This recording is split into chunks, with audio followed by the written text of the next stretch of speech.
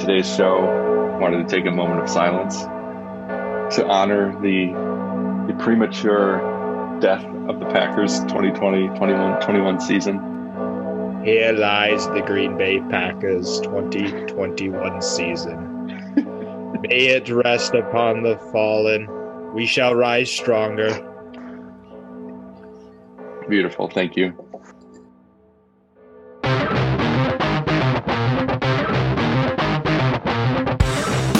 You're listening to the 2M Football Show with Mike and Matt.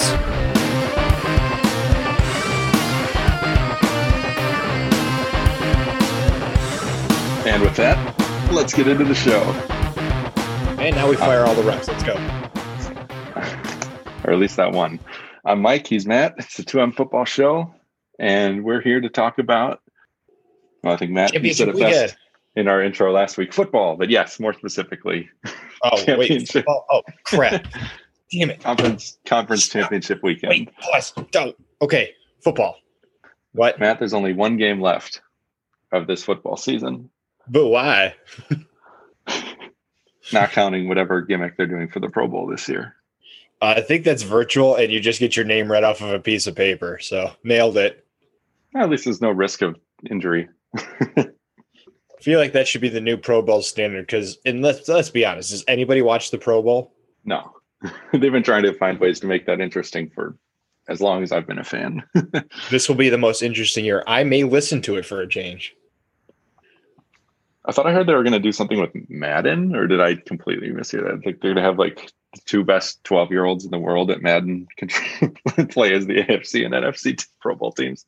So what you're trying to say is that's not us. Well, we're not 12, despite the intellectual level you hear on this podcast. I think we're also garbage at Madden, so that's true. That is true. Both are true. Anyway, I know we have, so we should get the disclaimer out of the way. We're both Packer fans, although I think the Buccaneers were your original team, right? I remember from our inaugural episode many so long ago when John Gruden coached him to a Super Bowl. Yes. So I don't know if that softened the blow at all for you. But we're both Packer fans, so this game was a little bit gut-wrenching to watch. Unlike you, as much as I was heartbroken, I had to be like, okay, there's another game. I need to like emotionally compose myself. What's done is done. That's another disclaimer right off the bat. I could not. I had no emotional capacity left to care about another football game that day. I had so much whiplash from this Packers game.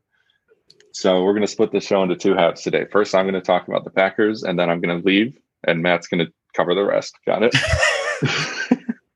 You mean I actually got to do work for a change?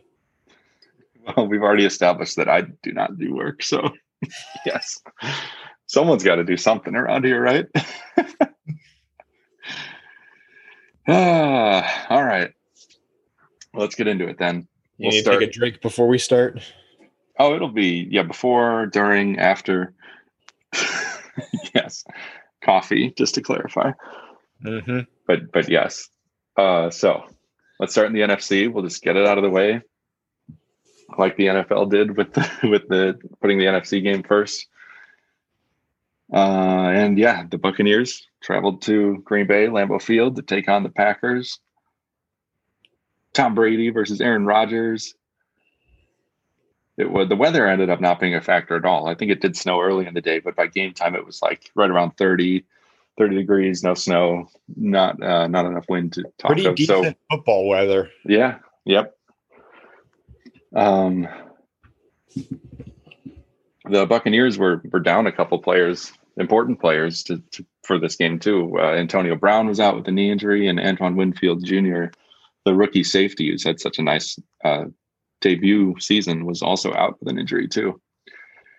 Packers were pretty healthy, minus losing a few weeks ago now their left tackle, David Bakhtiari, which is a big loss, and it showed. I think it showed here. But yeah, this game was insanity. I still can't believe all this happened within one football game. So let's just dive in. first half, pretty standard stuff, I guess. In the first half, both offenses were looking pretty good, as expected. The Bucs scored a touchdown on their opening drive. The Packers answered early in the second quarter with their own touchdown. And I just want to pause here, give a quick shout out to MVS, Marquez Valdez-Scantling, who actually had an amazing game all around. No crucial errors. He caught a touchdown. I love how after the first big catch, my immediate response was to text you and be like, all right, just don't throw it to him again, and we've nailed it. Right, because the screw up is coming. That's been sort of his MO this season. But no, I think he caught all his targets and looked really good. He scored the first touchdown for Green Bay. It was a long one, which has been his calling card. So good to see that come through here in the big game. And then Brady, of course, on the next drive. It was so brutal because it was such a grinding drive to get to that point for the Packers before MVS scored the long one. And then on like the first or second play of the Bucs ensuing possession, Brady hit Chris Godwin for a 52-yard bomb down the middle of the field. I was expecting this ball to be intercepted. Just it floated up there for a long time, but the defensive back got turned around trying to track it down and couldn't make the play. So ended up being a 52-yard gain for Godwin. And then on the very next play, the Packers' infamous run defense was in full. Was true to form as Leonard Fournette bounced off of it. He must have broken like the 5 Swiss tackles. Cheese took the field. Yeah, they sure did. From 20 yards out, he ran in the touchdown. And that put the Buccaneers back in the lead 14-7. This game moved fast early on, too. I think between the two teams, the first 3 drives took the entire first quarter. But things got moving in a hurry. Packers also came right back with a long, no big plays, just to moving the chains. And they got it all the way to 1st and goal at the Buccaneers 6. But then in the first of a couple times this happened, they got stymied from that point. Rodgers threw 3 straight incomplete passes, all targeting Davante Adams, who has been his touchdown guy, but couldn't connect here, and they had to kick a short field goal instead to make it 14-10. So, good game, back and forth, pretty normal stuff until right before halftime, everything fell apart for the Packers. So this is where the things started to unravel. This is where the rage texting began between me and you, or at least from me to you. You were calmer. So it looked good, though. I mean, they set it up perfectly. They got a defensive stop. Still 14-10. Packers got the ball back with 2 minutes, 10 seconds left in the half. And I thought, okay, this is perfect. That's just enough time to score again and take it all the way to halftime, not giving Brady another chance. Is that what happened, though, Matt? That is not what happened. That is nope. a few plays into the drive. Yep, that's yep. A few plays later, Rodgers was targeting Allen Lazard on a deep post, and at first I questioned the decision and why he threw it here, because he appeared to be well covered, and the defender had the inside position on him, and he picked it off. But on replay, it became pretty obvious why Lazard wasn't more open, and he was being held the entire time, and it just wasn't called. I was going to say, did they call that one? They did not call this one. So they're going to let the guys play this game, right? Sure looked that way. All right. We'll see. We'll check back in on that later. Yeah, right. We'll keep that note in the back pocket. But still, just 28 seconds left in the half at this point.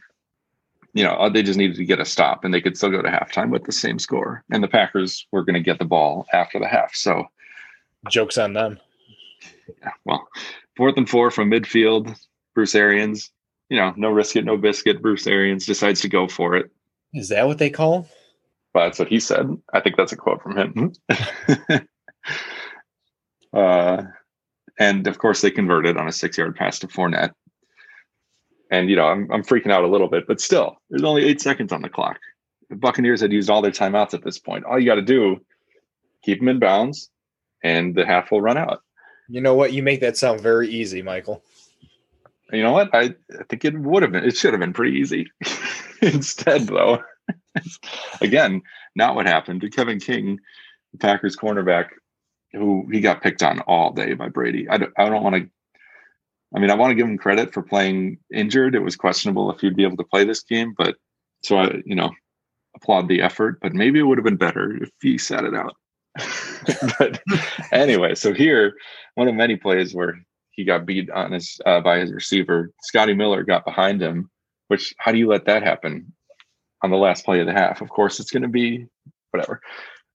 Scotty Miller beats him, gets behind him. No safety help. They were playing single high safety, and Brady dropped a dime in there, and Miller took the 40-yard pass into the end zone. Which I question why Mike Pettin would call a single high safety. Right. Yeah. I feel like that should have at least been a Tampa 2 cover on that. Yeah. Not or like high. even a prevent, maybe. I don't know. But because there were only 8 seconds and they had no timeouts. Like but he should have been protecting against essentially the Hail Mary. Right. Yeah. But I don't know.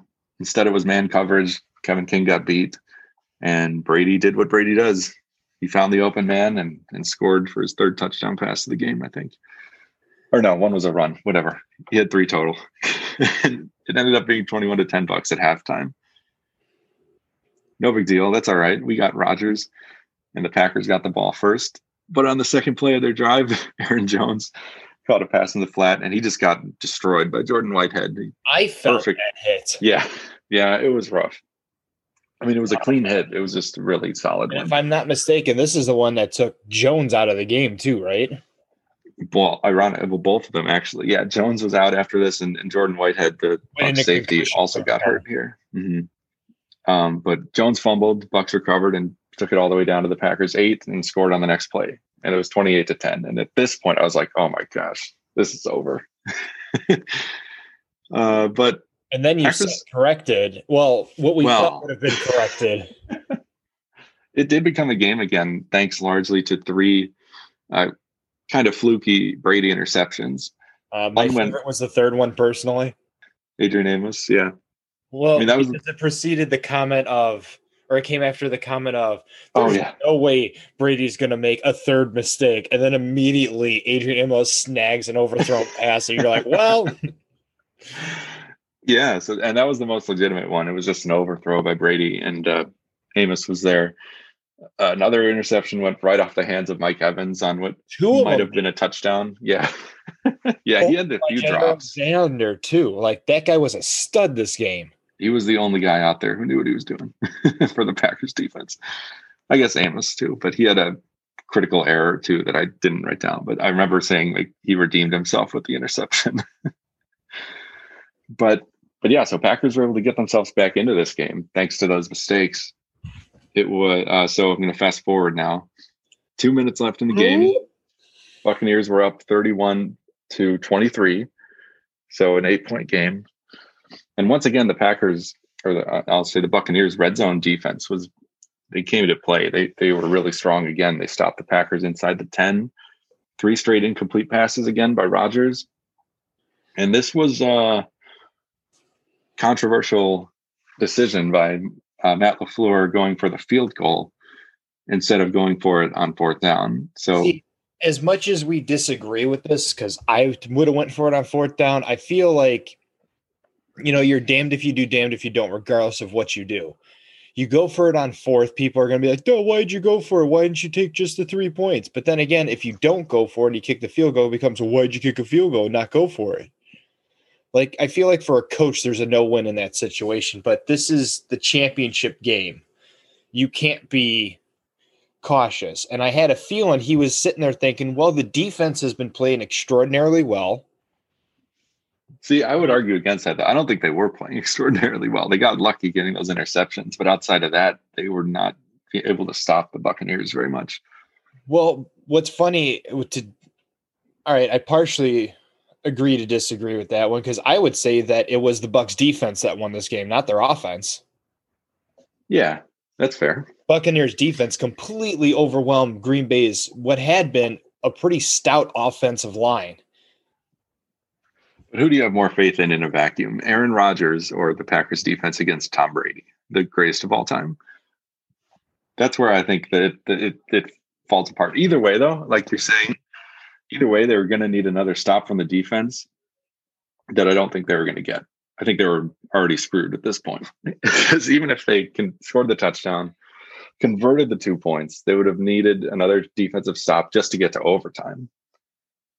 At least this way, I see what he's thinking, because at least this way, if you do get that stop from your defense, now you're going for the win. You don't need to go for 2. You score a touchdown, you win. So I don't know. I don't think there is any way they're going to win the game at this point. I don't know. I think with the errant throws that Brady was making, there was enough there that the defense could have forced a turnover. Not from the front, but from at least the corners. Maybe.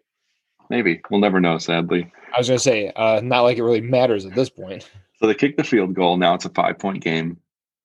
And they almost got, well, you could argue they did get the stop that they needed. It was 3rd and 4 for the Bucs.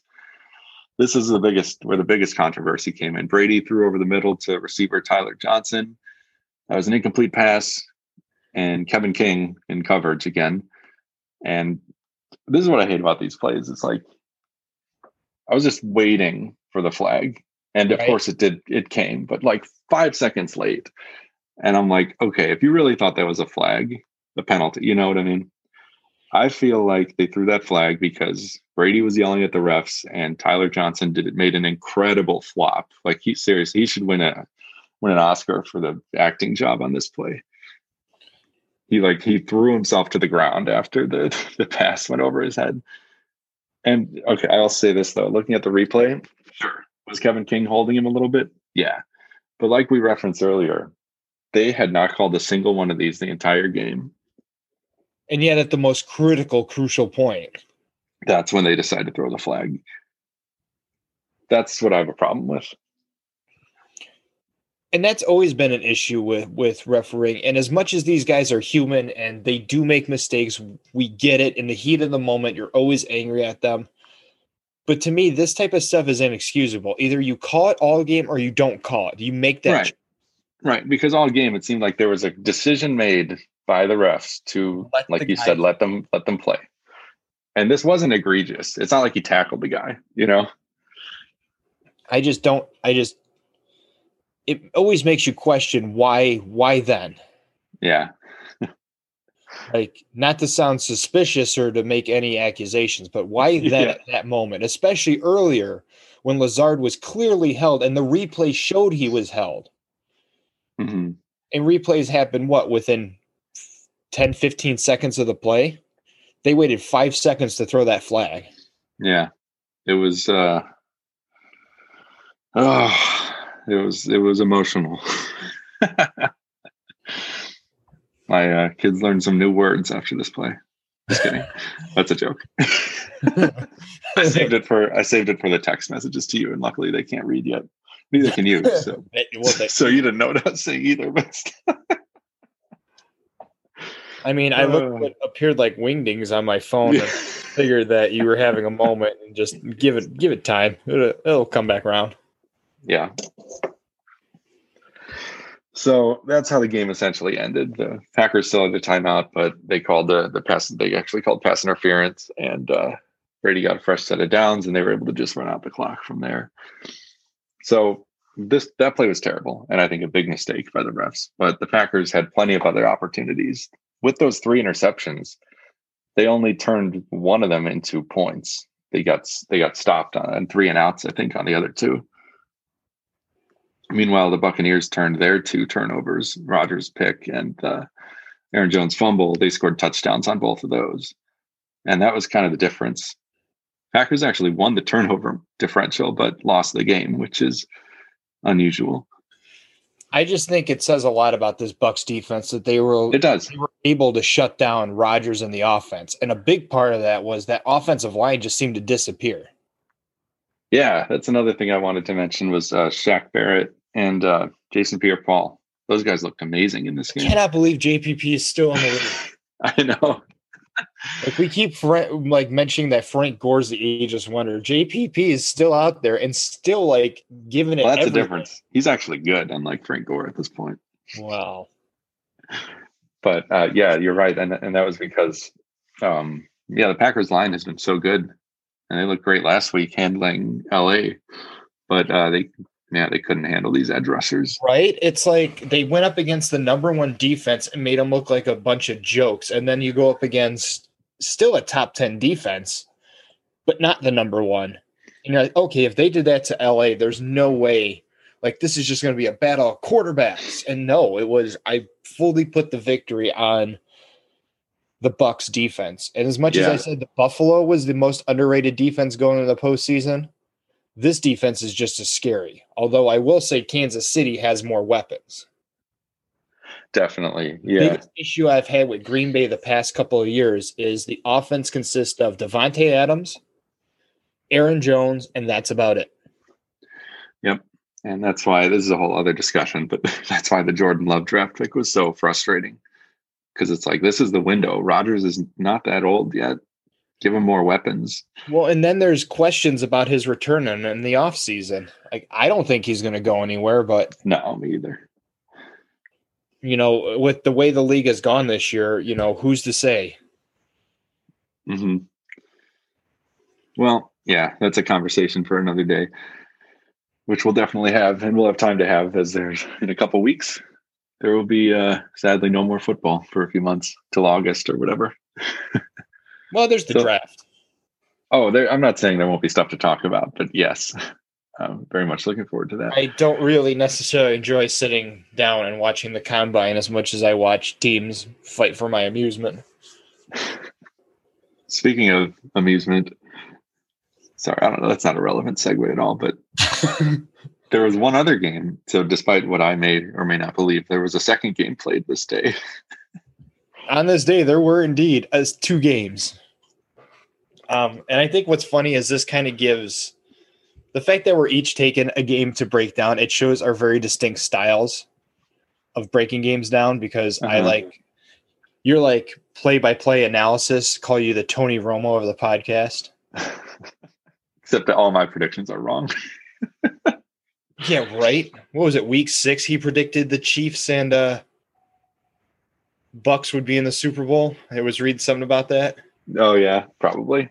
That guy has a crystal ball or something. Well, he's a better commentator than with a quarterback. Yeah, I forgot how much. I feel like you felt the same way about him that I feel about Taysom Hill. Just this unbridled, probably unnecessary hatred. Yeah. Well, anyway, let's. Bills and Chiefs. Game was, the score deems it closer than I believe it was the entire time, especially given the fact that the Bills went up 9-0 in the first quarter.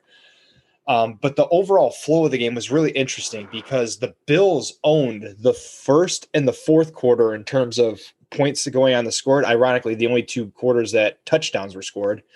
But the Chiefs owned the second and third quarter, and they capitalized on those. So at the end of the first, we're talking 9-0. And then the Chiefs stormed back in the second quarter, scoring 21 points to the Bills 3. And that pretty much set the precedent for the rest of the game. But starting with the Bills, Josh Allen, not a bad day overall. 28 of 48, 287, 2 touchdowns and a pick. But then when you get into the nitty-gritty numbers is where things get interesting. Their run game, Josh Allen also led all Bills players in terms of rush yards with 88. And just to show you the gap differential, their RB1 and Devin Singletary had 17. Yeah. And then a close behind him was TJ Yeldon with 15. So they had no run game besides Josh Allen. And we mentioned this multiple times, and it's noted throughout the season. When you take what was going into this game, a pretty balanced offense, and you force it to be one-dimensional, that usually does not bode well. So clearly they were struggling in the run game from the fact that it was just all on Josh Allen. But then you talk about a prolific passing game that features Stephon Diggs, the deep ball, a gadget player, and Cole Beasley. Cole Beasley actually led the Bills receivers with 7 receptions and 88 yards. Guess how many Stephon Diggs had? Well, I'm looking at the stats, but you are cheating. Why don't you tell me? He had, I'm going to guess 6. Mike, just I'm done. 6 out of 11 targets, though. So it's like they were trying to get the ball to him, but they couldn't. Only for 77 yards. Dawson Right. Knox scored the first touchdown for the Bills in the opening quarter. And then Isaiah McKenzie would bring up the fourth quarter with a 6-yard reception. And those would be the only touchdowns in the game. Everything else was field goals. And against the Chiefs, you cannot afford threes. You need sixes. Yeah. But what impressed me more was the Bills' defense that came into this game just absolutely wreaking havoc. They only got to Mahomes once, and that was Jerry Hughes. Other than that, the pocket was kept clean for Patrick Mahomes.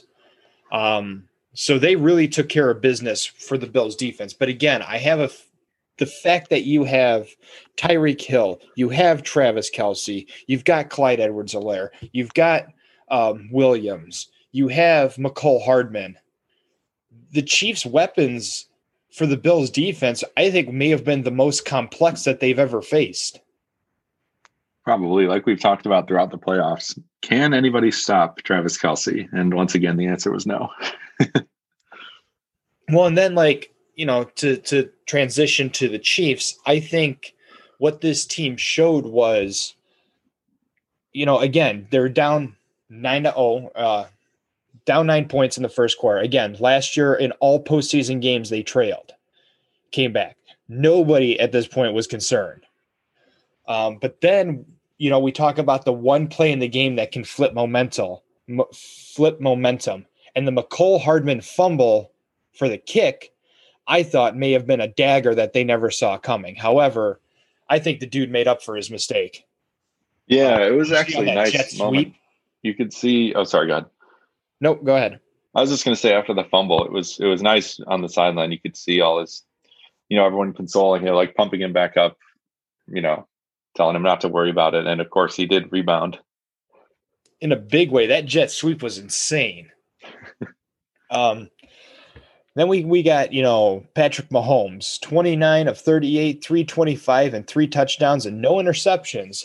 So no turnovers here, but more critically, clean pocket. He was only sacked once. And I think when you don't have to worry about pressure, I think you and I could be a quarterback in that league. Yeah. But I think let alone Mahomes. Yeah. To me, the biggest surprise was the 52 rush yards by Darrell Williams. Yeah, Le'Veon Bell was out for this game, I think, and it was a CEH maybe still a little banged up, so they were kind of rotating, right? Yep, CEH got 1 rushing touchdown, Williams got another one, and then the one carry for 50 yards by McCole Hardman. Yeah. After that fumble. And then we get to receiving, and then this is where I believe the biggest difference was. Tyreek Hill, the cheetah, 9 for 172 yards. Yeah. And not just one, but 2 players with, of course, Travis Kelce, 13 for 118 and 2 scores. And then, of course, the one by Hardman. Uh-huh. Again, Byron Pringle got involved with 22 receiving yards. I laugh every time I see that guy's name. Pringle? Come on. Like, I know he didn't choose it. Somehow, but there's nothing for me to do. So I know he didn't choose it. It's the last name, but Pringle. Anyway, go on. What are you picturing? A chip can running down the field? No, not a can. Just one Pringle running. Just one single Pringle. It's not Pringles. Just one Pringle. It's a fast chip. Anyway, focusing. The Kansas City defense was made just as big of an impact as the offense, with Snead and I'm gonna not say this name right. Capascon. Oh, I know who you're talking about. Yeah, I don't know how you're supposed to say that. Yeah, that dude. K-Pass. Each K-Pass, that's good. Right, that's safe. And Frank Clark coming in with 2 on that one. So they were able to get the heat on Josh Allen. And I think anytime you can get in the quarterback's face at least a few times, even just once or twice, a quarter, puts you on edge because now he has to divert attention from worrying about corners to worrying about pressure and the rush. And of course, Rashad Fenton came up with the single lone Josh Allen pick. Mm-hmm. So ironically, of these, well, I don't know if it's ironic, but as much as we talked about the Bills being a pretty complete team, Kansas City came in here being the complete team. They played 4 quarters of football despite not scoring in the first, which I don't think we're going to see that happen too much. Yeah. I think you hit on it when you were talking about the Bills. Is like you can't settle for field goals, particularly short field goals against the Chiefs. Like you got to go for it. And the 2 of the field goals they kicked were from 20 yards away and 27 yards out. And if it's a 20-yard field goal, that means they snapped from about the 3-yard line. Like you don't go for it from the 3. And then the other one was 27, so they were at like the 10, which maybe is a little more understandable. But that was in the third quarter when they were already starting to fall behind. So it's really interesting watching the coaching decisions throughout these playoffs. Like when are guys maybe too aggressive versus not aggressive enough? And I think we've seen more of the latter, right? More punts and field goals when we feel like they should have been going for it. And again, it's hard when you're the one sitting on your couch watching this saying, go for it. And you don't have all the information, the sometimes 10, 15, 20 plus years of watching decisions like this in the NFL being processed. And you have, I don't know, sometimes 15, 20 seconds to make a decision.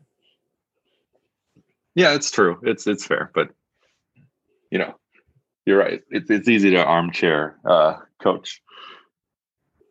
But, I mean, it'd be different if the Bills defense had been putting pressure on Mahomes and they could see like maybe they weren't getting to him, but he was getting really uncomfortable. Yeah. Okay, then the field goes because you're going to get to him. It's just a matter of time. But the fact was they weren't able to get to him. Mahomes has just about every dynamic player at his disposal at any given point. Right.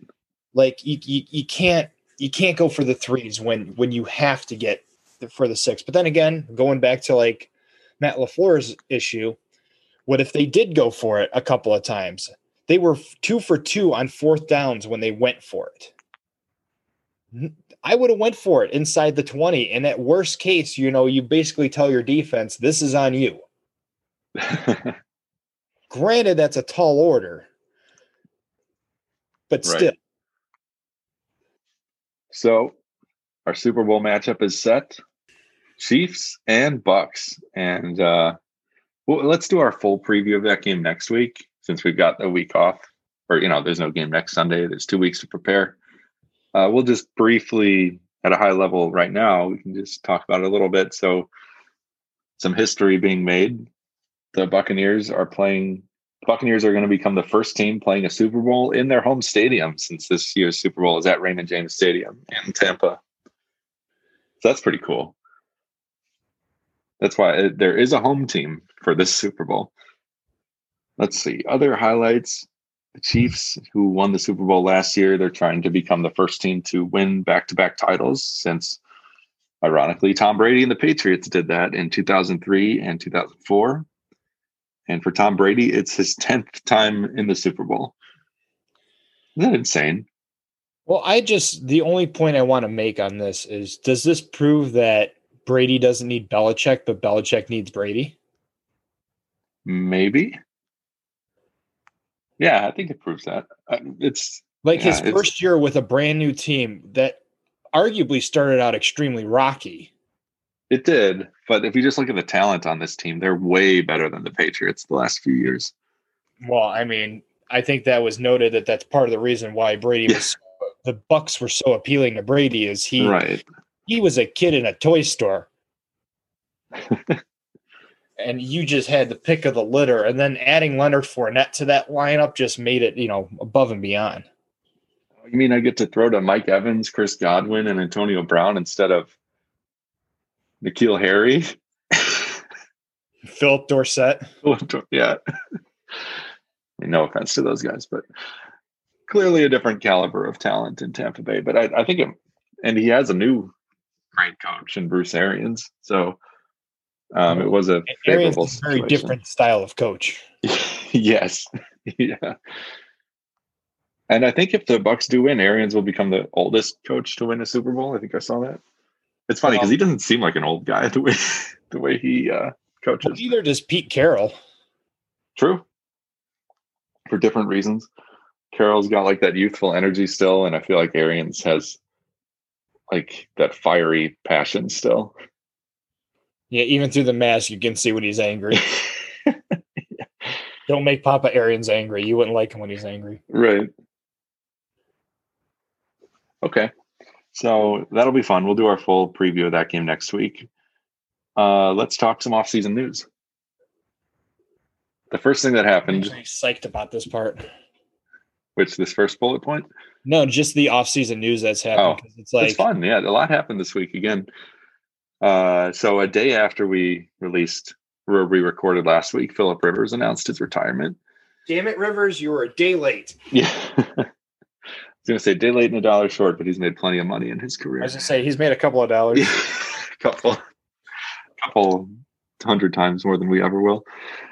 But yeah, he decided to hang it up. Not unexpected. He had said even if before the season ended, if Colts hadn't made the playoffs, that might be his last game.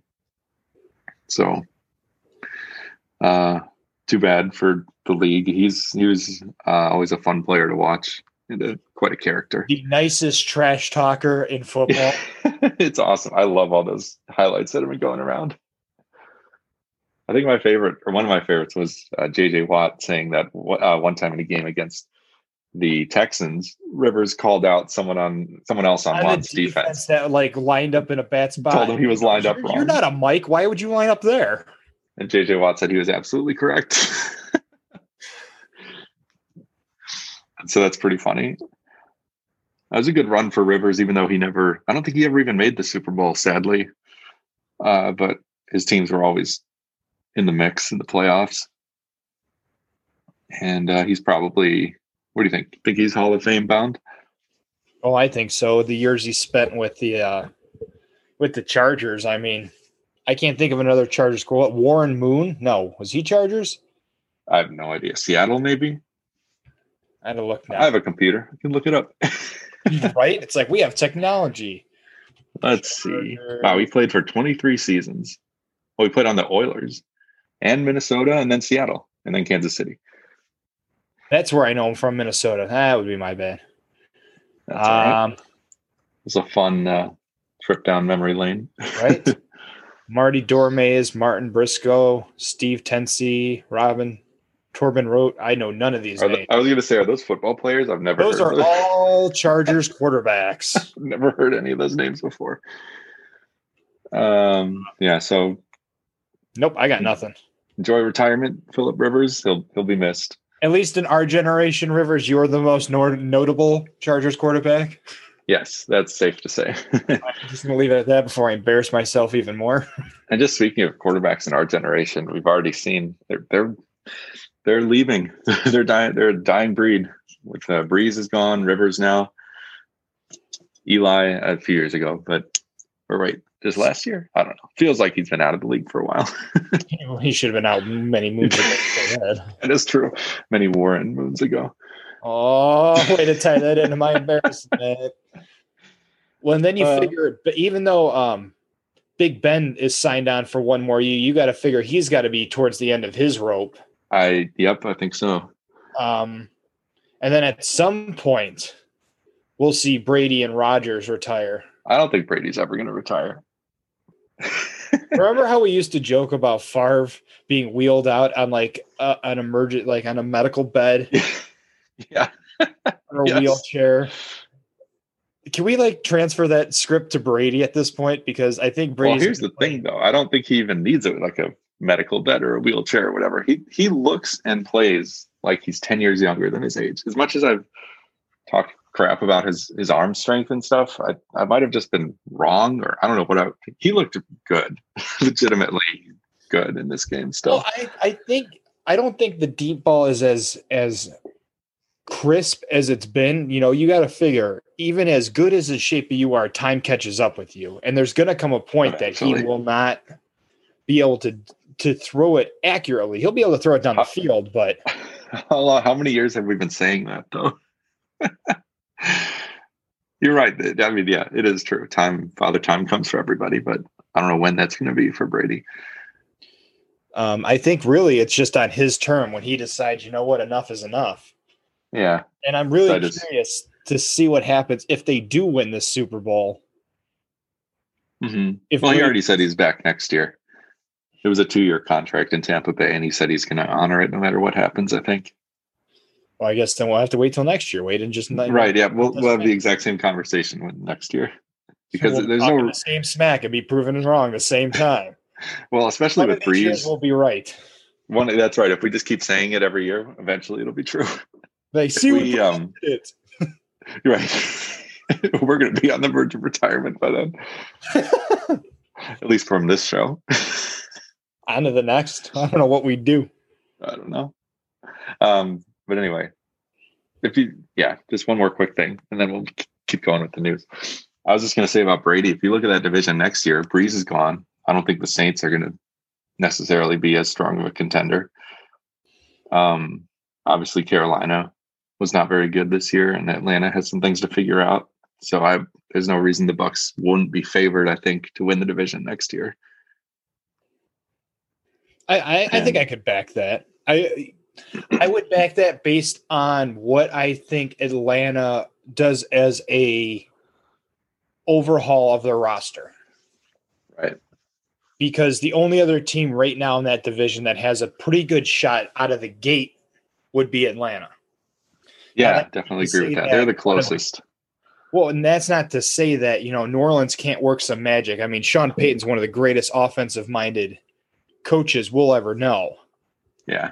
But I think they're going to have to tailor their game a lot more to Hill's style than they did Breeze. Although Breeze was doing the short passing game, so I guess they could technically just keep going with that. Yeah. So maybe they not have to change as much as we thought. Actually, yeah, I don't know. Now that I'm thinking about it, Breeze was almost more of a liability than an asset by the end anyway. So maybe they'll be even better next year.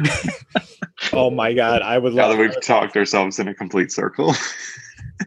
Anyway, the Lions hired Dan Campbell to be their next coach. What an interesting. This is a kind of a head scratcher, an unconventional hire, to put it generously. As far as I know, no other franchise considered him a head coaching candidate. He's never been even a coordinator at any level, college or pros. He has no play calling experience. He's been the tight end coach in New Orleans the last few years and is known for his motivational speaking abilities. I love your fun fact. Oh yeah, and a fun fact: he actually played on the Lions back in 2008 when the team went 0-16. Let me put it to you this way: you're gonna hire a guy that went on an 0-everything team, and you're like, yeah, this is the guy to coach our team. He's had success. I don't know. It's so weird. And they gave him a 6-year deal. What? This makes me feel like I could go to Carolina, walk in their front office, and be like, hey, I've got no experience, but I could tell people they're doing a good job. And they'd be like, you know what? You're our head coach. Yeah. Oh, and fun fact, because I know this will impress you, I was on a team that did not win a single game. We're going to turn you down, but now you're hired. Yeah, well, we weren't sure about that, but you were on an 0-everything team. Well, here's a 6-year, $1.2 million a year deal to be our head coach. What could possibly go wrong? And then I don't know. I don't think it was directly because of that, but Stafford wants out, and they're going to find a trade partner for him. They've mutually agreed to part ways with that Stafford. I think Stafford has been the most unfortunate quarterback. Yeah. As a division rival, I've always kind of hated him just as a principal, but you got to like the effort he puts. He's been playing hurt a lot. He's really toughed it out even for this horrible team. And I'm just happy for him that he's getting out of Detroit. In theory, he will anyway, before he retires, unlike Calvin Johnson and Barry Sanders, who had to retire just to get out of that city. Now here begs the question, where would he go? Colts. There's several QB needy teams now. I was thinking Colts or potentially the Panthers. Yeah. Apparently, Bridgewater isn't locked in as the starter. I'll say that. Also, San Francisco potentially. San They're Francisco not would be a not good too one. happy about Jimmy G. Maybe they could do a swap or something so that Detroit isn't left with nothing. I don't know. It's interesting. This coaching hire just, I don't know. It seems like such a Detroit thing. Makes me laugh. Did you see his introductory press conference? He's talking about like biting kneecaps, and this guy is insane. Well, and that's one thing to do as a player. Right? It's I think what are they going to get Ndamukong Suh back? Why? So you can stomp on people's hands? Yeah, you're right. Kneecap some guys.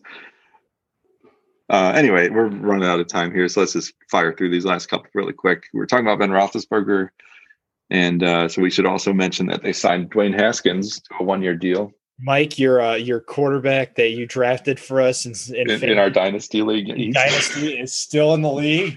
There's still a chance. Let's see.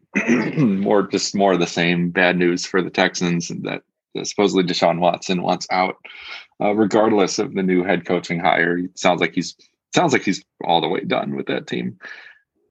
But he's going to be tough to trade because I think you sent me what the asking price is. It's like what, three first round picks, and then the possibility of additional picks.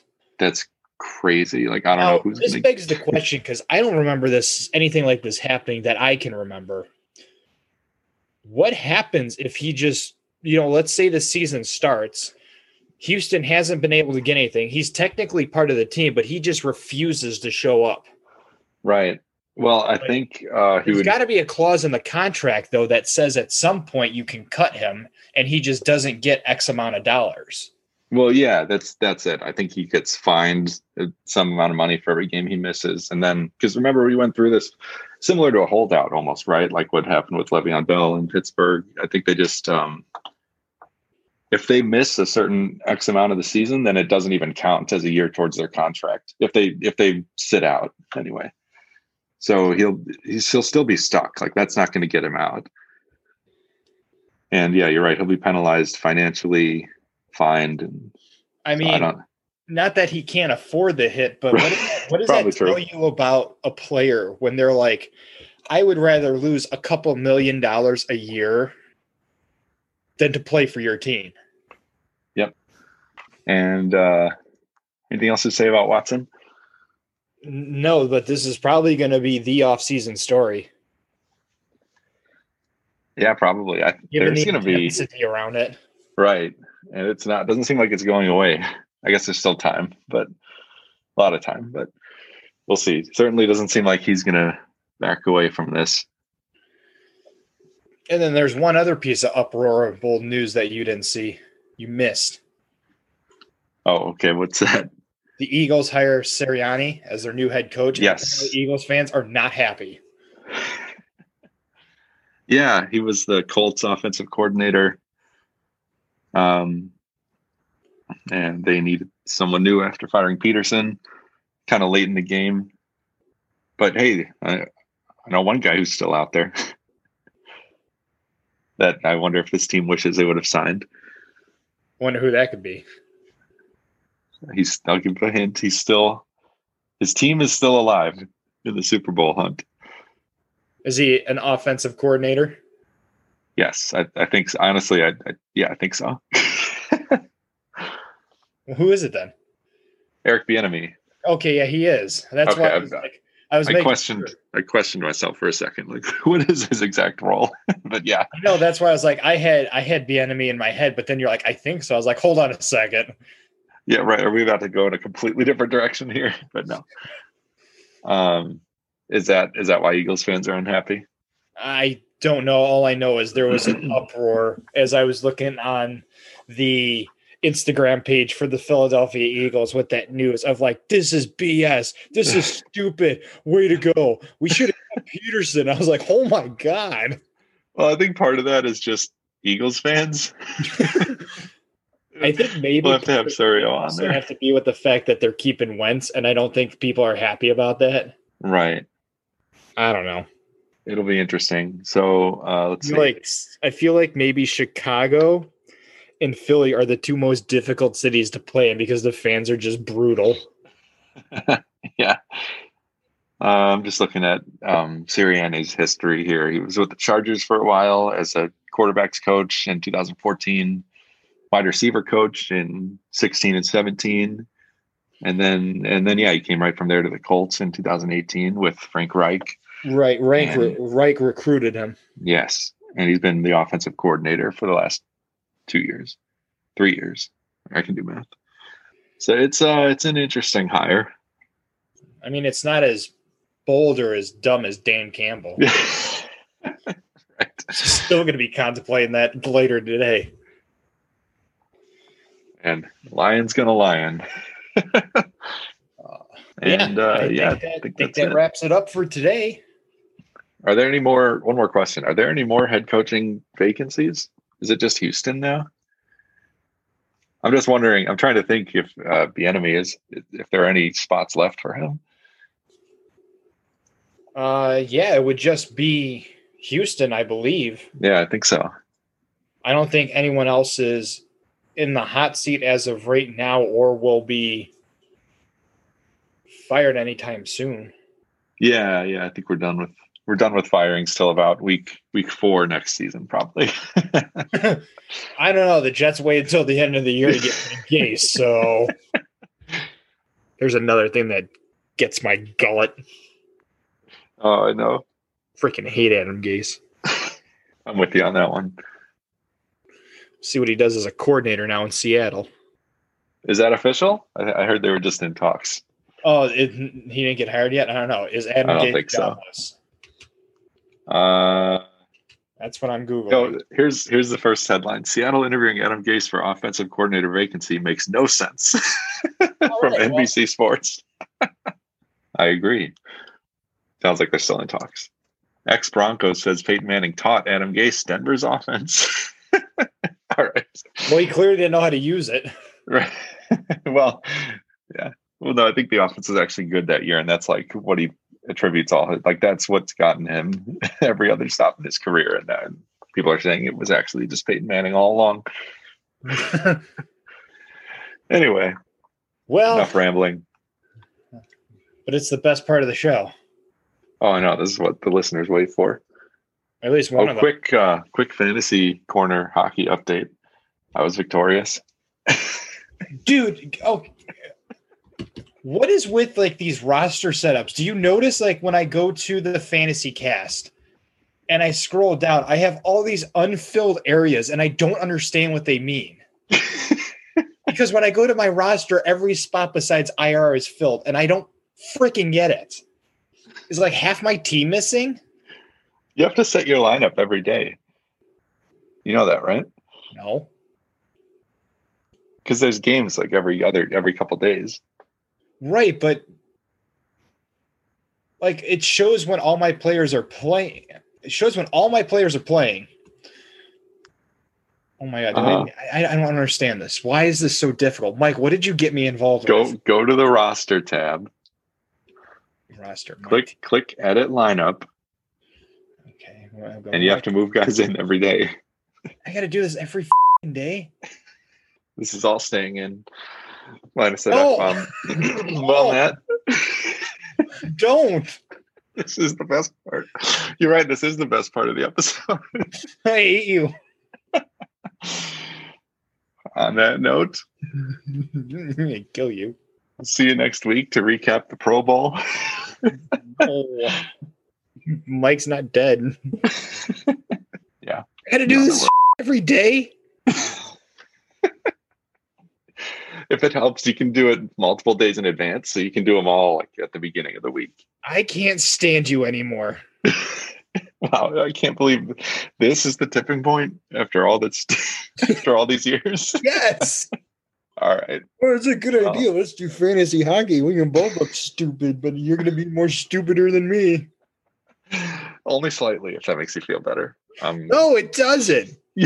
You're last place. I'm right there, second to last place. If anything, that's even more impressive that you almost beat me without even setting your lineup half the time. Now imagine what happens if I try. All right. On All that right, note, well, I thanks for guess it's time staying. to go. Thanks for staying bearing with us through this entire derailment. Because I am leaving this in. No, I have no other right winger. See, maybe we could talk trade. Hit me up. Yeah, DM me. sure. I'll just. Who knows if the trades work? We'll see you guys next time. Bye, everybody. We hope you enjoy listening to this episode of the 2M Football Show with Mike and Matt. Please subscribe to be aware of our future podcasts. Follow us at social media at 2M Football Show. If you feel like donating to help out the show, follow us and check out our Patreon. We'll see you in the next episode.